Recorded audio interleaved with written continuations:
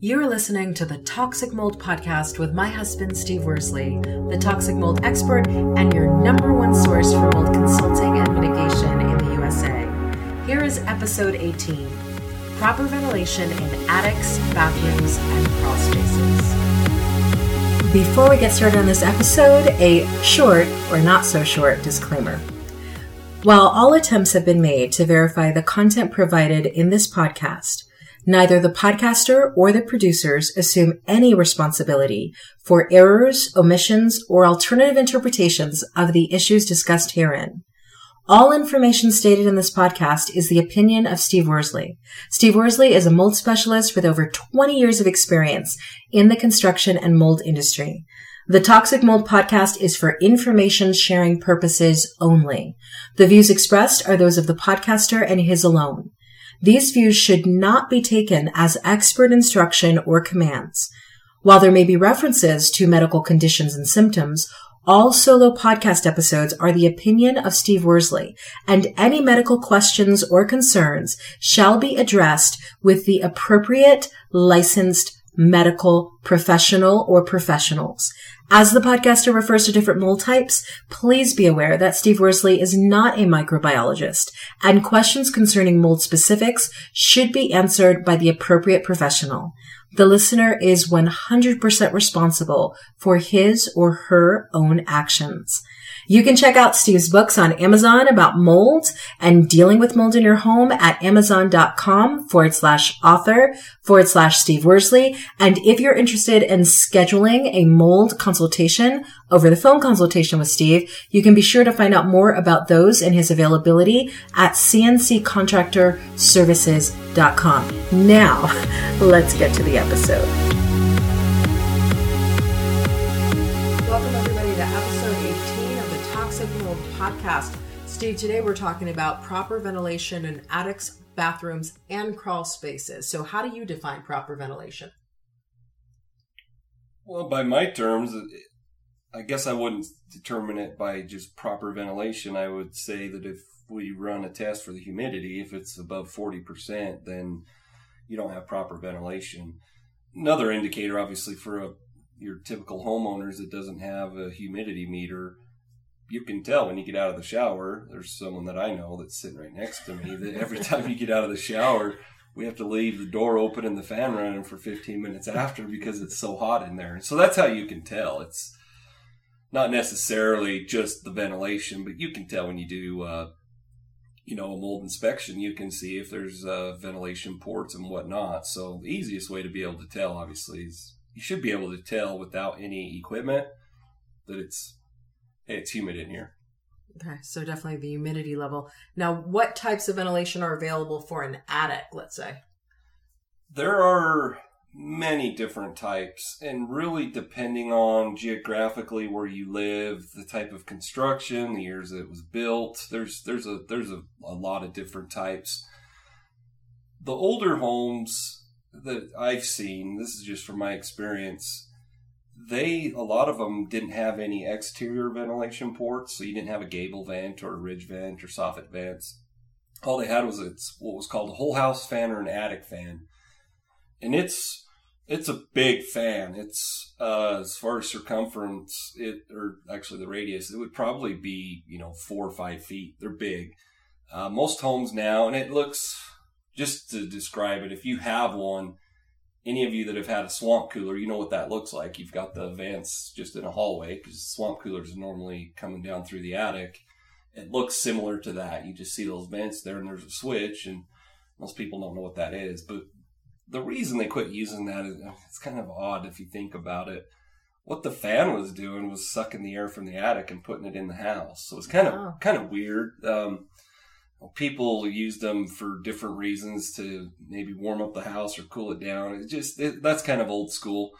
Nowadays, well, let's say after they quit using whole house fans, they went more to what we call passive ventilation, meaning it's not powered by anything. And that's where you get like a gable vent. So a gable's the end of your house where it's all flat. Obviously, the eaves is where your soffit is. Well, they just put a vent up there that obviously goes directly into the attic, and they put one on each side, or, one on each end of the home. So usually there was only two. Well, over time, they figured out that wasn't really the way to do it. So now, for the most part, what a lot of contractors do, and once again, it all depends on the contractor and what their opinions are. For the most part, they do soffit vents, gable vents, and ridge vents. And so the ridge vent that's probably the newest thing. If you look at your house, and you'll see this in new neighborhoods, if you look at the peak of your roof, you'll see that the shingles for the majority of the roof, they look like they're raised, and then right at the end, right by the gable, they come back down right on top of the roof. And a lot of people just think that there's something wrong with it, but all that is it's a foam. So what you do when you're putting your subroof on is you cut 2 inches on each side at the peak, which you normally wouldn't do. Obviously, that opens up that cavity into the attic. Obviously, when you put your tar paper down, you cut the tar paper out so you can see right into the attic. Then what they do is the shingler, or the roofer, he puts this foam over that hole, so it's, for the most part, bugs can't get in there. Rain really can't get in there. It's a kind of I don't know how to explain the foam, but it's more or less weatherproof. And then they put the ridge cap shingles over that, so the air can come in from the peak, it can go out the soffits, or it can go out the gable vents. So definitely different from the original big attic. Yeah, way different. Like I said, most people, they were trying. We just didn't have the technology we have now, and they weren't really efficient at all. So is it tough to add ventilation if you find that in any of those places, attics, bathrooms, crawl spaces, you need it? Is it hard? Not at all. Not at all. One of our good friends, I was over staying with them when I was doing a mold job, and his parents, who had what I call is a bi-level home. So a bi-level home, you come in the front door, you can either go up or go down. Split levels, we know what those are. You just have all kind of different levels. But anyhow, it was a bi-level home. And on the west side of it's where the garage was. The garage is all sheetrocked and finished. And that wall, so their living room wall was adjacent to the garage. And they were complaining that it was really, really hot in the kitchen and living room area. And that's on the west side of the home, which typically gets the hottest. Anyhow, I went over with my infrared camera, checked it. I could clearly see it was really hot on that wall.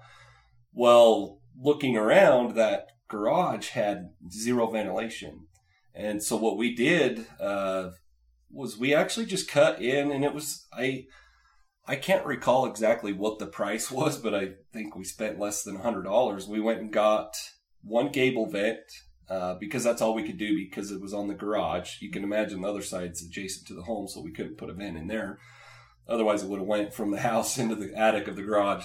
But anyhow, we put a gable vent in on the west side of that garage, and then we put 4 soffit vents in because there was nothing at all. No ridge vent, nothing. And we spent, I don't know, maybe an hour. We put 2 on the north side of the house on the soffits and 2 on the south, put that gable vent on, went over there the next afternoon, and it was a lot cooler. Wow. So it was a matter of, if you have the right tools and you know what you're doing, you don't really have to be a contractor to be able to do what we did, but it was pretty simple. And so it's not hard. There's it's kind of like a bathroom vent.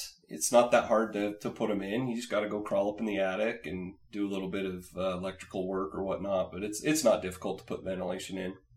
Very cool. So what are the consequences of improper ventilation? Mold, obviously, is the first thing, in wood rot.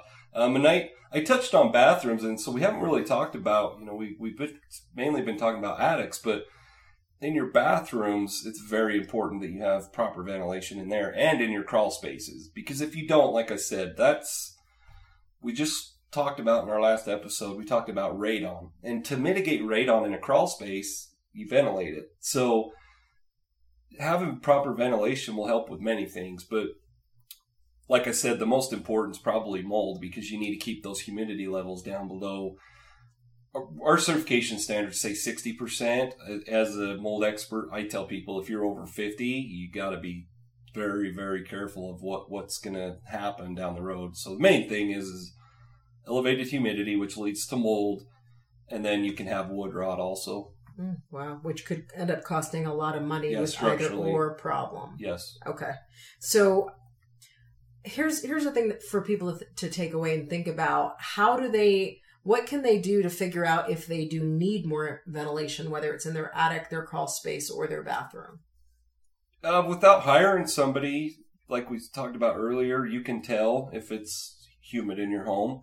You can really notice it. Let's say where we live, it's not humid, so it's easier for me to say that you should be able to tell, because if you live somewhere like Florida where it's humid all the time, normally you walk in from outside where it's humid into where it's drier. So this is kind of the opposite where we live, but you can tell, and we've noticed it. You know, we had a moisture problem, and when we'd come back home, let's say we went somewhere for the weekend, or we were just outside down at the shop doing whatever, you come back in the house, and as soon as you come in, you can tell. Because we went from where outside it's probably 30, maybe 20% humidity, and then you come in here and you can tell, even if it's still at acceptable levels below 50%, you can just tell when you come in here.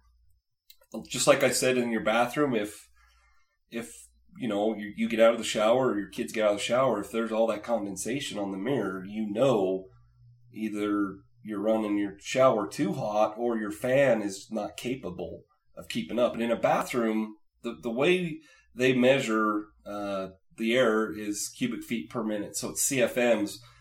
Most fans on average, I would say, for your typical bathroom, which is, you know, fairly small bathroom, just a tub, toilet, and your sink, they typically are running about an 80 to 100 CFM fan. And so if you're seeing that that's constantly an issue, you're turning the temp down on your water when you're showering, and there's still an issue, either leave the door open, which I typically, it doesn't matter either way, but you don't want to introduce humidity throughout the entire home, but you'd have to be showering for 3 hours to do that. Either open that door while you're showering or upgrade that fan to a higher CFM, like say a 120 or 140 CFM fan. Okay. All right. Definitely things to look at and things to think about if you need more ventilation. All right, everybody. Thank you for joining us on this episode. We'll catch you on the next episode of the Toxic Mold Podcast. Prevent toxic mold exposure before it gets in your home. Download Steve's free mold investigation checklist at tinyurl.com/CNC mold checklist. Again, download Steve's free mold investigation checklist at tinyurl.com/CNC mold checklist.